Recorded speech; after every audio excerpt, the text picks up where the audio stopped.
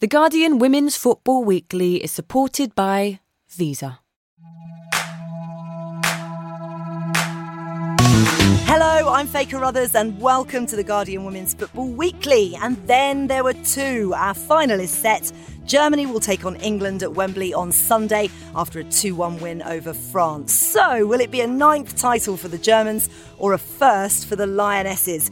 Beth Mead and Alexandra Popp will fight it out for the Golden Boot after Poppy popped up with yet another goal to make history, scoring in every game of the tournament and taking her tally to 6. We'll dissect last night's match, look ahead to Sunday's final, and that's today's Guardian Women's Football Weekly. The Guardian Women's Football Weekly is supported by Visa, a proud sponsor of UEFA Women's Euro 2022. In 2020, Visa announced the launch of The Second Half, a career development programme to support female footballers as they consider their careers beyond the football pitch. Through The Second Half, Visa helps female footballers recognise that their skills are transferable, showing how they will be able to apply these skills outside of sport through training, in areas such as financial literacy, personal branding and leadership. By investing in the women's game and programmes like The Second Half, Visa hopes to encourage more young girls to believe that a career in football is possible. And it's in this world of doors opening for more people where we might see a new player of the match or a totally unexpected entrepreneur among us. Visa recognises that we'll only see the best of all of us when everyone participates. Find out more at theguardian.com/all-win. Susie Wrack, how are you feeling? Broken. Very, very broken, but alive. Well, I mean, the second part is vital. As you can see, I'm pretty broken myself. And here, end of the tournament always makes you feel rough. Alex Ibaceta, you're the one usually without the voice. You've passed it on to me. It's you and Salon Hickman. But you must be delighted that Poppy is bringing a good name to Alexandra's everywhere. You know what? I was telling this story to Jess yesterday. Alexandra Popp was like the first the big Alexandra that was like really successful, and I was like, oh, we have the same name. But yeah, Poppy popping at the Euros. Oh, she is popping out everywhere. Marva Kreel, you've popped up to say hello. We've not seen you for a while. What have you been up to? I think still recovering from Tuesday. It's been a pretty intense week. It was also my birthday last week, so doubly intense. But yeah, excited to be back. Well, happy birthday to you. Thank you. Right. What a game. Germany beating France 2-1 in Milton Keynes. 2 goals from Alexandra Popp. She scored in the first half before Diani hit back almost immediately. But it was Poppy who was there again in the second half to head in the winner. Of course, she was going to head in the winner. Susie, a tweet from our friend Johnny Lou. This may be the most exciting thing that's ever happened in Milton Keynes. Was this the game of the tournament for you? It's hard to say that a game of the tournament isn't one of the England games purely because of the atmosphere and stuff. Obviously, England-Spain game was incredible from so many different perspectives. But in terms of 2 footballing giants going against each other in a real sort of frenetic, energy-fueled, like, battle of skill and power and everything, then potentially. Potentially. You're still sitting on the fence, Susie. Alex, loads of people thought that this year might be a transitional one for Germany, but they appear to have proved everybody wrong. Yeah, I think that's really well put. I think the thing with Germany is that you know that they're capable of it. You just don't really know if they're ever going to show up to the tournament.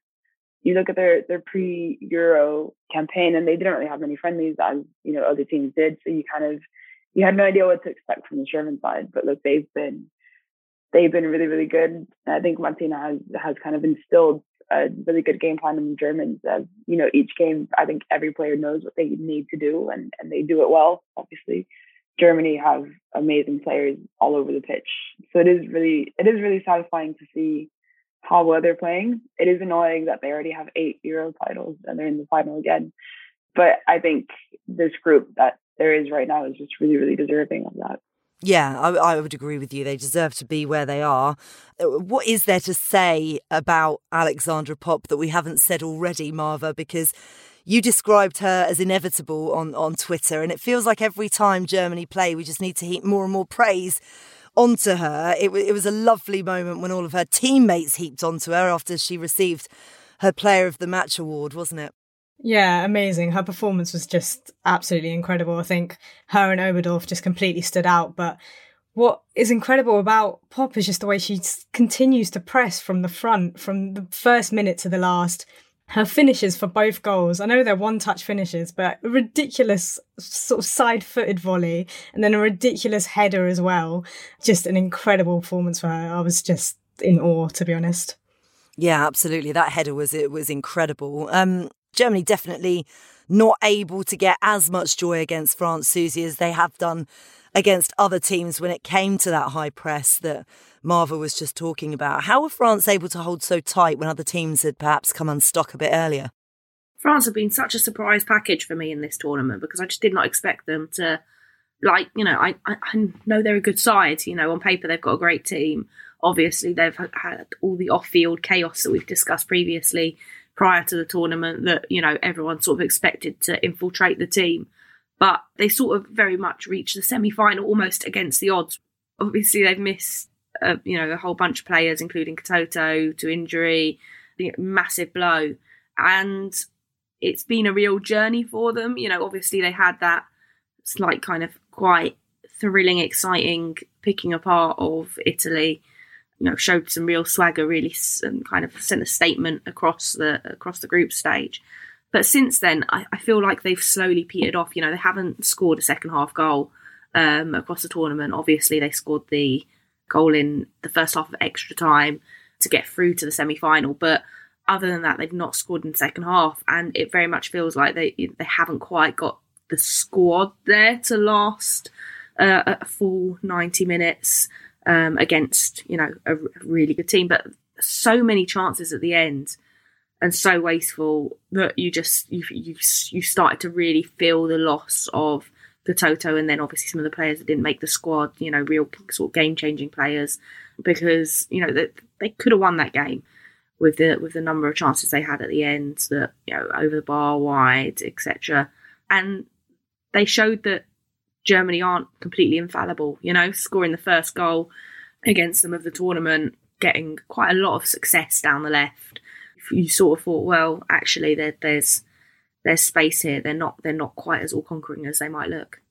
That's going to be interesting to see what Lauren Hemp can exploit, but we'll get on to what England can do in part two. But it did seem, Alex, from quite early on that Corinne Diacre wasn't happy with the way France's attack was clicking and she kind of moved quite a few pieces around, including bringing Sam Abasha on at half-time. What did you make of some of her in-game decisions? I'm not a fan of the subs that she made. Obviously, she took off Meldrin Malada at half-time and put up Sam Abasha, but that meant that you put Diani as your central striker. And we talk about Diani so much, and the reason why we talk about her is because of her ability to take on 1v1 and her speed to drive into space on the wing. And when you put her as a central striker, that kind of goes to waste, essentially.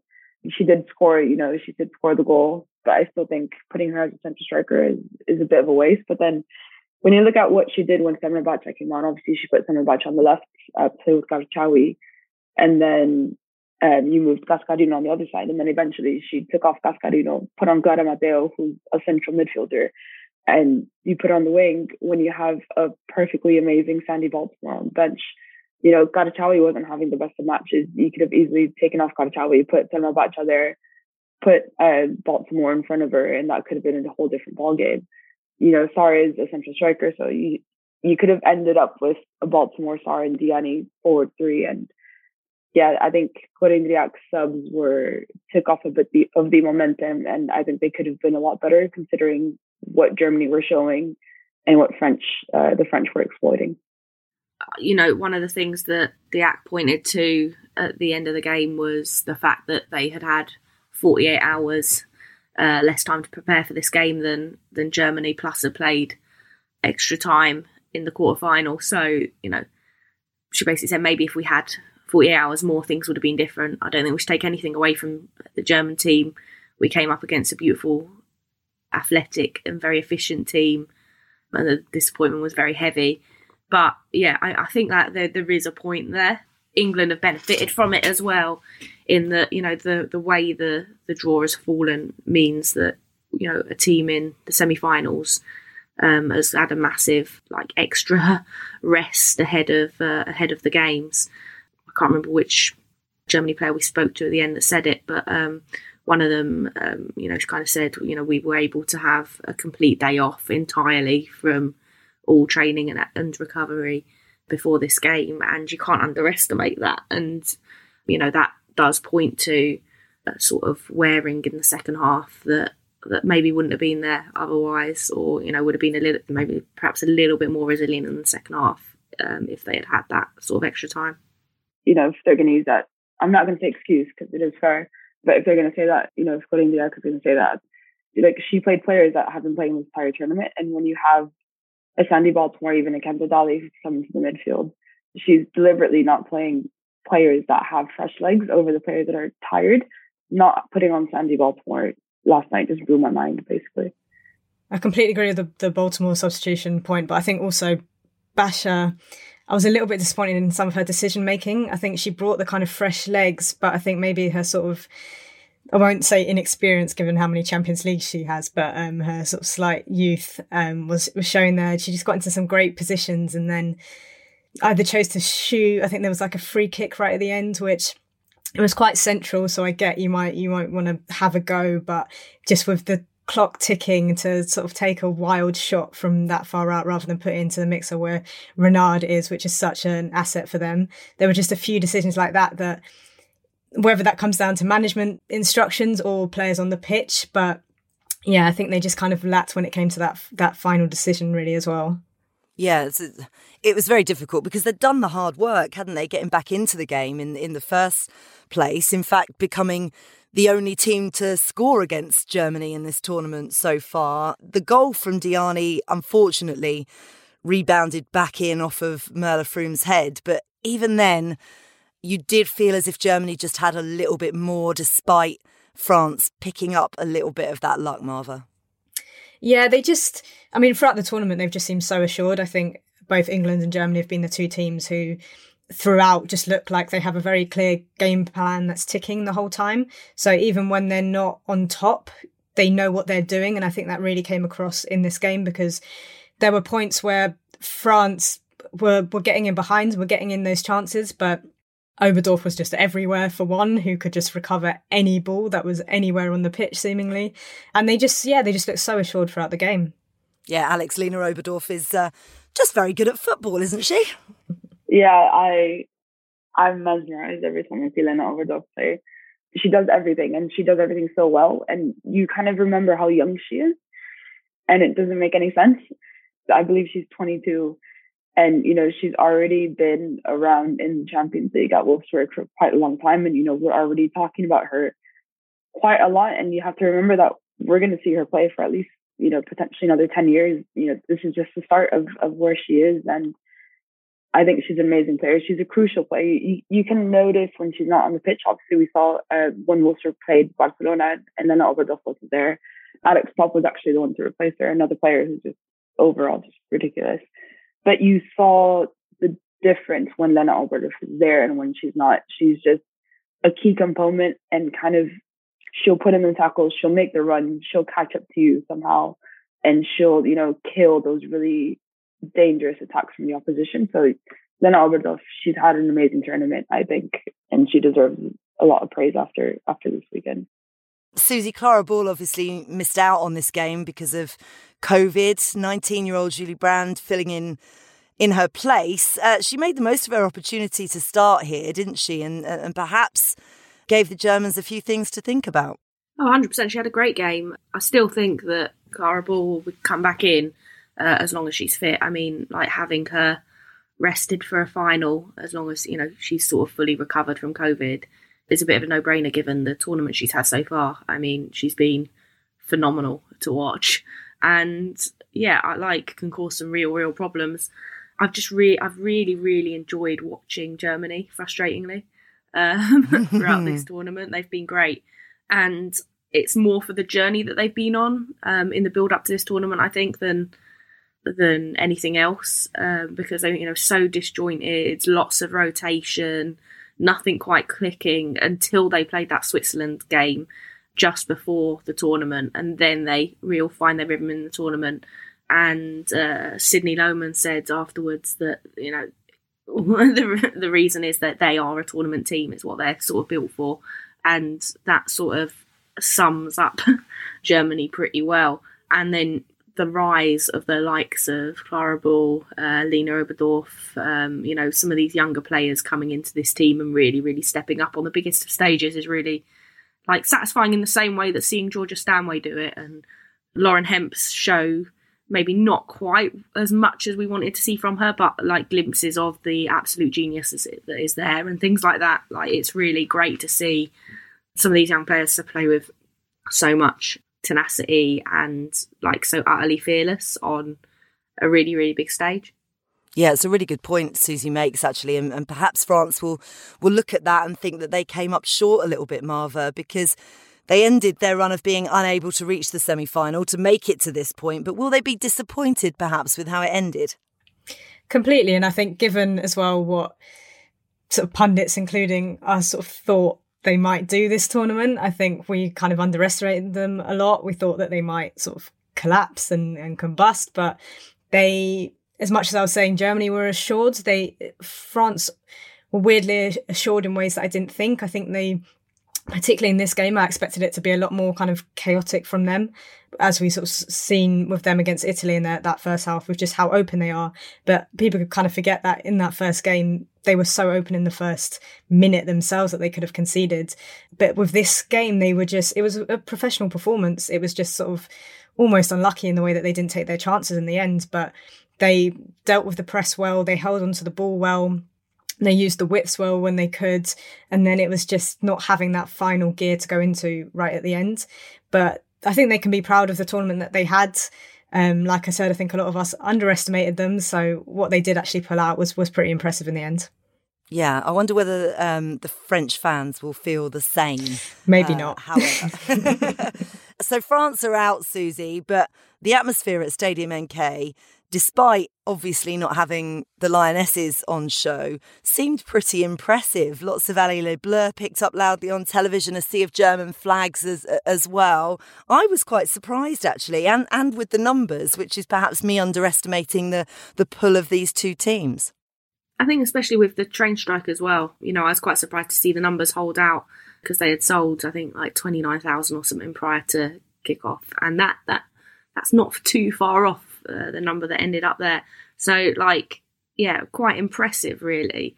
And it was a real vocal crowd as well. And I would say majority backing Germany.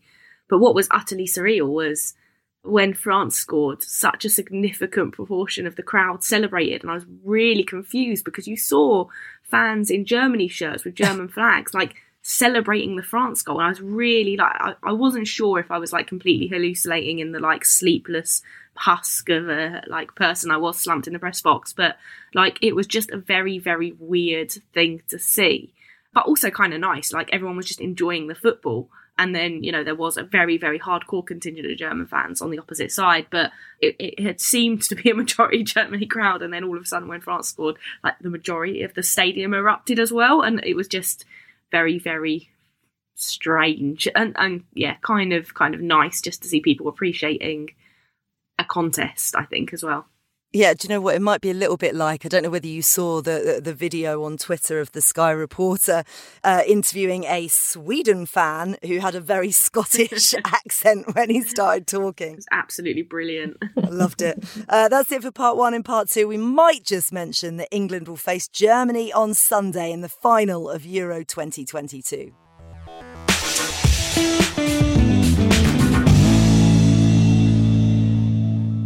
So as you know, this podcast is supported by Visa, and over the next few minutes, we're going to talk about one of their initiatives that's helping ensure the future of women's football. Along with being a proud sponsor of UEFA Women's Euro 2022, they're committed to supporting female footballers on and off the pitch, which is where their career development programme, The Second Half, comes in.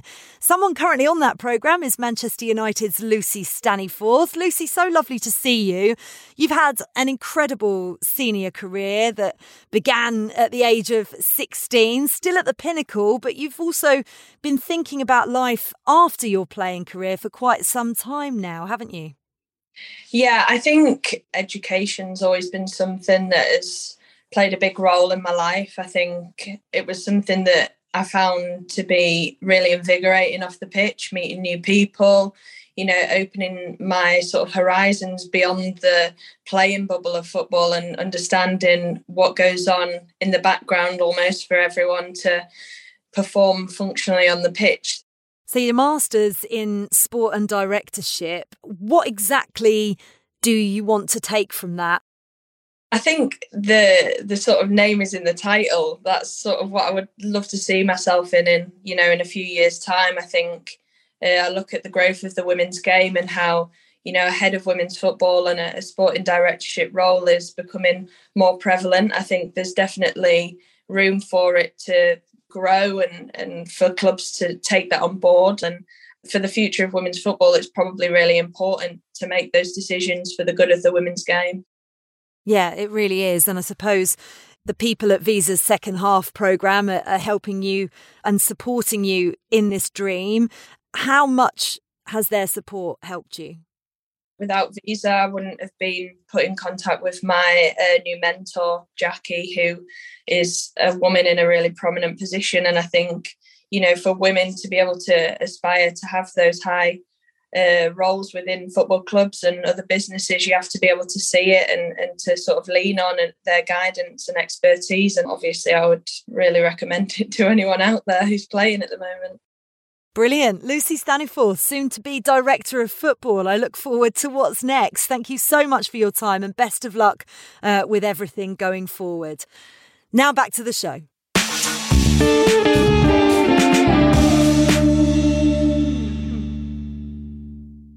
Welcome back to part 2 of the Guardian Women's Football Weekly. So, England will meet Germany in the final at Wembley on Sunday. This is a fantastic tweet from BBC journalist Chris Slegg. Can you imagine if 56 years of hurt finally ends at Wembley against Germany, and it's the women who weren't even allowed to play when England last won anything who finally bring football home? What a story.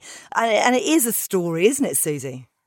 I mean, yeah, it's unavoidable, isn't it? Like, we hate comparisons to the men's team. And I get very frustrated when the rivalries in men's football are transferred very, very easily over to the women's as if that's a normal thing and they exist in the same way. But there is something very, very different about England v Germany in any sporting event, any arena, any ground.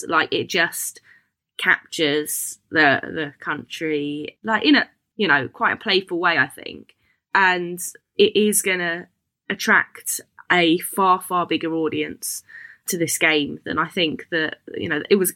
Don't get me wrong, it was going to be huge anyway. Regardless, England in a final was going to be massive, but the fact that it's the two informed teams of the tournament in this final with such history behind the German team in this tournament, and then also the legacy of this very, very long rivalry between the two sides in every single stage pretty much.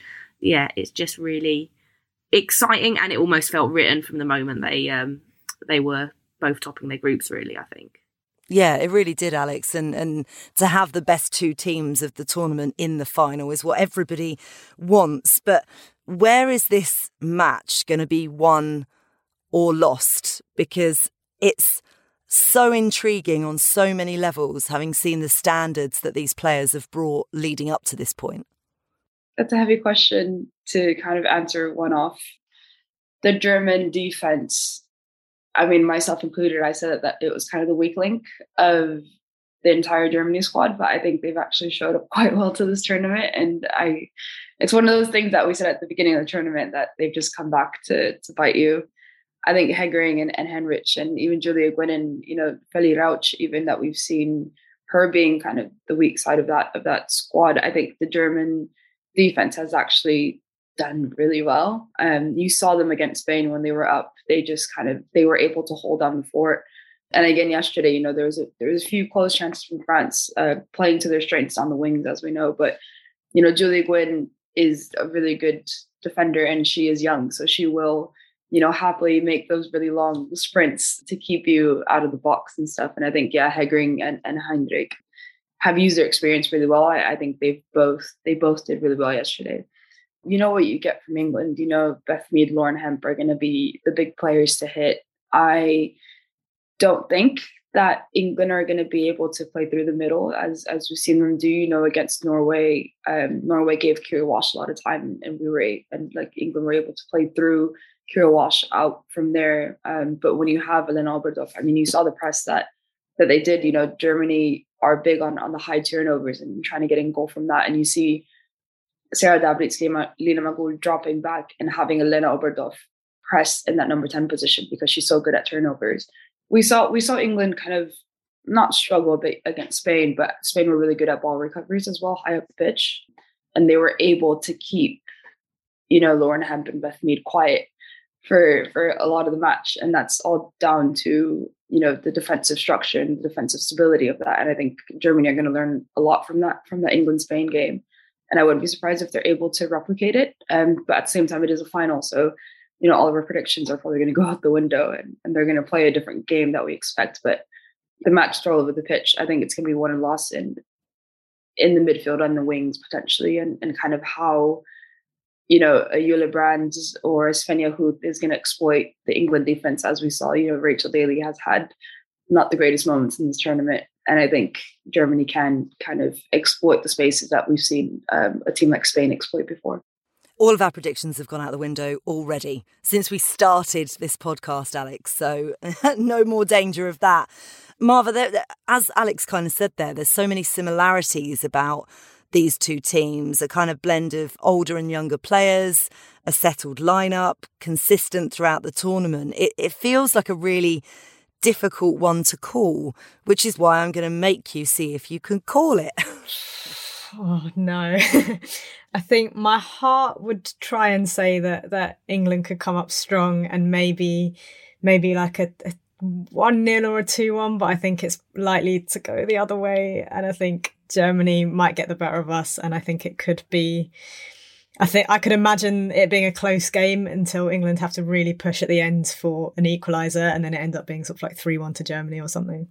But hopefully I'm wrong. Yeah, I really hope you're wrong. Susie, if you were Serena Wiegmann, just channel that first and foremost. How much would you love to be Serena Wiegmann? How would you look at how France matched up to Germany? What would you take away from that game?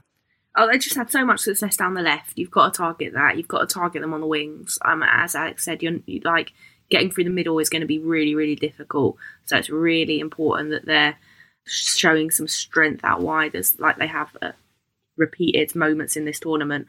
Defensively, I'm very worried about Popp, as probably everyone is. Like, how you stop Popp is the big question.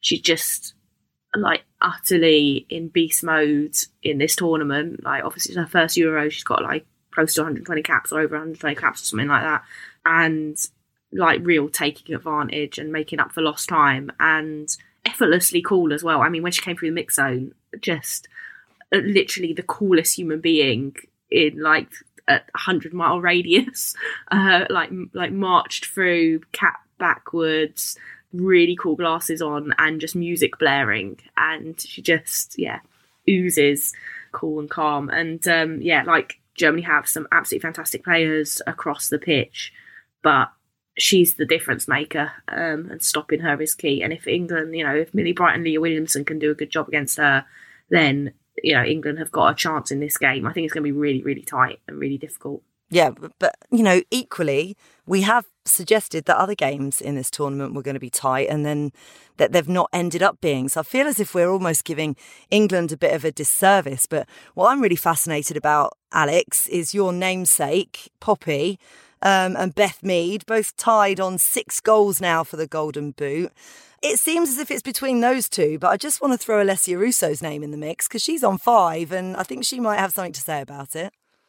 You know, it's amazing. I think the way that Beth Mead and Alex Popp have gone through this tournament, competing, you know, they're not directly competing against each other. They're just scoring goals. And it's just outstanding that we're able to see 2 players such in form. And, you know, we're lucky to see them in the final. And it's coming down to the last day. You know, Beth Mead has been in form. She's been in form all season. We've seen her for Arsenal play really well. But then Alex Popp has just come in this tournament, scored every single game. Yesterday, she scored 2 outstanding goals. And that just kind of sums her up as a player. You know, she can come in the midfield. She can come in as a striker. You know, the first opening match, she did start in the midfield, and Leah Schuler was the one that started as a central striker. And then as soon as, you know, Poppy made the switch to central striker and she started scoring, you know, she stayed there for the rest of the tournament. Obviously, that's paid dues. But yeah, I think if you're neutral and you're just watching this game, just that Golden Boot race is just, it's going to be so entertaining to see how they go at it at the final. Yeah, absolutely. I can't wait for that personally. And I love the fact that Alexandra Popp, more history made in this tournament, becoming the first player to score in every single game so far. Imagine if she could score in the final. I don't want to imagine that. I don't want to see that. I don't want to visualise that at all. But Marva, I hate bringing it down to gender, but actually 2 women managing in the final of Euro 2022 and 3 of the 4 semi-finalists were managed by women as well. It's been a great tournament, not just for the players, but also to show off the amazing, talented managers that we have across Europe. Yeah, completely. I don't know how much of that is maybe a case of obviously sort of the top jobs in international football in women go to kind of these top managers who probably wouldn't get a look in men's football, so they're sort of not poached in the same way as some of the men's coaches who have done the same. But I think this is a great advertisement for it and just how incredible they've all been.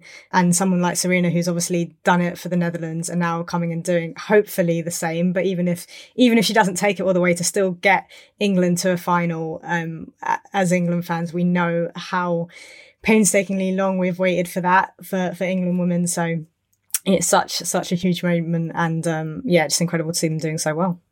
Yeah, I mean, I presume, Susie, we are, and I've seen it happen already with Serena Wiegman, have that awful could they manage a men's team conversation. Believe me, I've been involved in many of those kind of conversations over the past few weeks. Oh, I'm so sick of it. It's not the idea of it. Like, I think they all could do a fantastic job managing in the men's game. It's that it's like treated and always discussed as some kind of huge step up for them to shift into the men's game, but also that they should do it at a significantly lower level than they're doing in the women's game, as if that, you know, this is ultimately where women's football sits within the men's football world, is, you know, a few rungs below, if not significantly more rungs below. And that's what annoys me. It's this like idea that it's some great test and great step up. Why the hell should they manage in the men's game? They're all like former international women's footballers with hundreds of caps for their countries, like deeply invested in the women's game with an insane knowledge of the player pools at their disposal, of the developments of the game in, you know, pretty much every country in the world, let alone across Europe. Like, just have some respect for what they're doing in the arena that they have, you know, carved out a space in. Yes, they would all do a brilliant job. You know, yes, Serena Wiegman could manage the England men's team and probably be brilliant. Like, I could definitely see her doing a fantastic job. Would she ever be given that job? I seriously doubt it, because there's always the caveat to the conversation that, oh, well, you know, I'm not going to name a team because I don't want to be disparaging, but perhaps she should go and coach this little League One or League Two men's team, you know, after this. That's the big step up she wants from, you know, managing England at home Euros. You know, it's just, that's the part of that conversation that just is laced with misogyny for me. Suzanne Wrack for Prime Minister. Yeah. I mean, I don't even know what I can add to that will make it better, because it was absolutely spot on. It is the most infuriating conversation anybody working within women's football has on a daily basis, and it's so bloody patronising. So the next few days, focusing back on the football, just to let you know, I've been given a random day off. And that is because the England players have been given it's been described as a day off their feet. So I usually do rights holder interviews on match day -3. And then me and Susie will go down to the Lensbury for match day -2 for a press conference and various one-on-one interviews. And then it's match day -1, which is usually at Wembley, apart from training has been held at the Lensbury. So they've got this day off. And I think it was you that mentioned it, Alex, in part 1, that the Germans got that day off over France when Corinne Diacre mentioned it afterwards. And England might be able to take advantage of the fact that they've played a day before the Germans. It's a hard one. I think, now they do have, Thursday, Friday, Saturday to kind of chill out and recover, which I think should be enough. But having that extra day just makes you a bit more fresh. And when you look at the kind of the styles of play, this is going to be a high intensity match. Germany, for one, just don't really stop. England are more capable of kind of calming down the ball and trying to play out the back and everything and keeping possession. But Germany, I think England are going to have to move the ball a lot faster than what they've been, because Germany are going to want that high turnover and have that high press. You do need those legs. You need those fresh legs. But at the same time, Germany have a bench that haven't played that much. And they do have those fresh legs that are able to kind of keep up with the sub, for example. Jule Brandt hasn't played as many minutes as say, Svenja Huth, for example. So I think Germany still has a lot of good players that are going to be relatively fresh. So I don't see it being one of the biggest factors. It's going to come down to the football. Absolutely can't wait. Coming down to the football, we have a pod tomorrow, which is Friday, looking ahead to it as well. But let's get ready for it. Marva, you were doom and gloom earlier on. Have you changed your mind in the last few minutes? I want your proper prediction. Who's walking away as champions of Europe? All right, England, go on.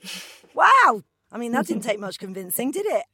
I have to believe. Alex? I have to stick with Germany. I've supported Germany every German game that I've gone to, so I kind of have to do it now.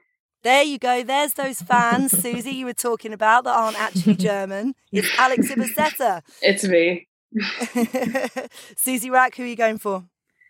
I'm a fence sitter, but I'll go England just because that's what I want for the impact it will have.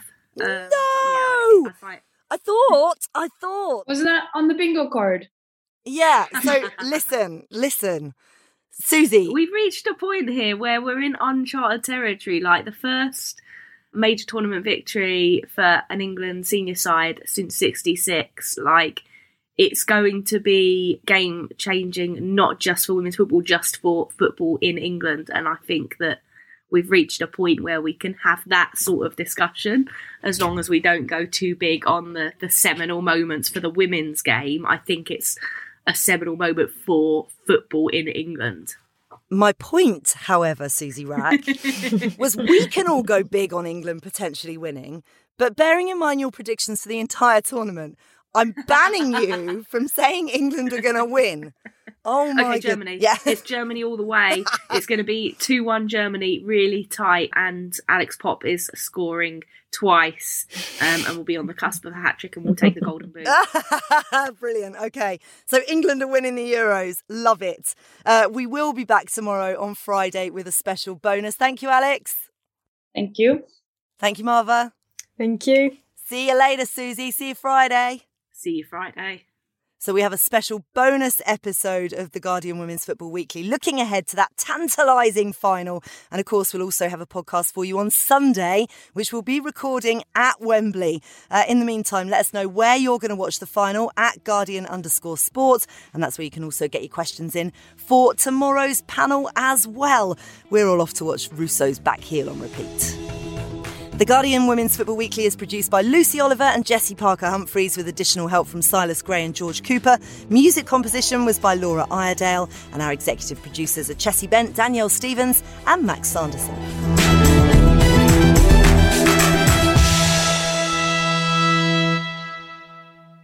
The Guardian Women's Football Weekly is supported by Visa.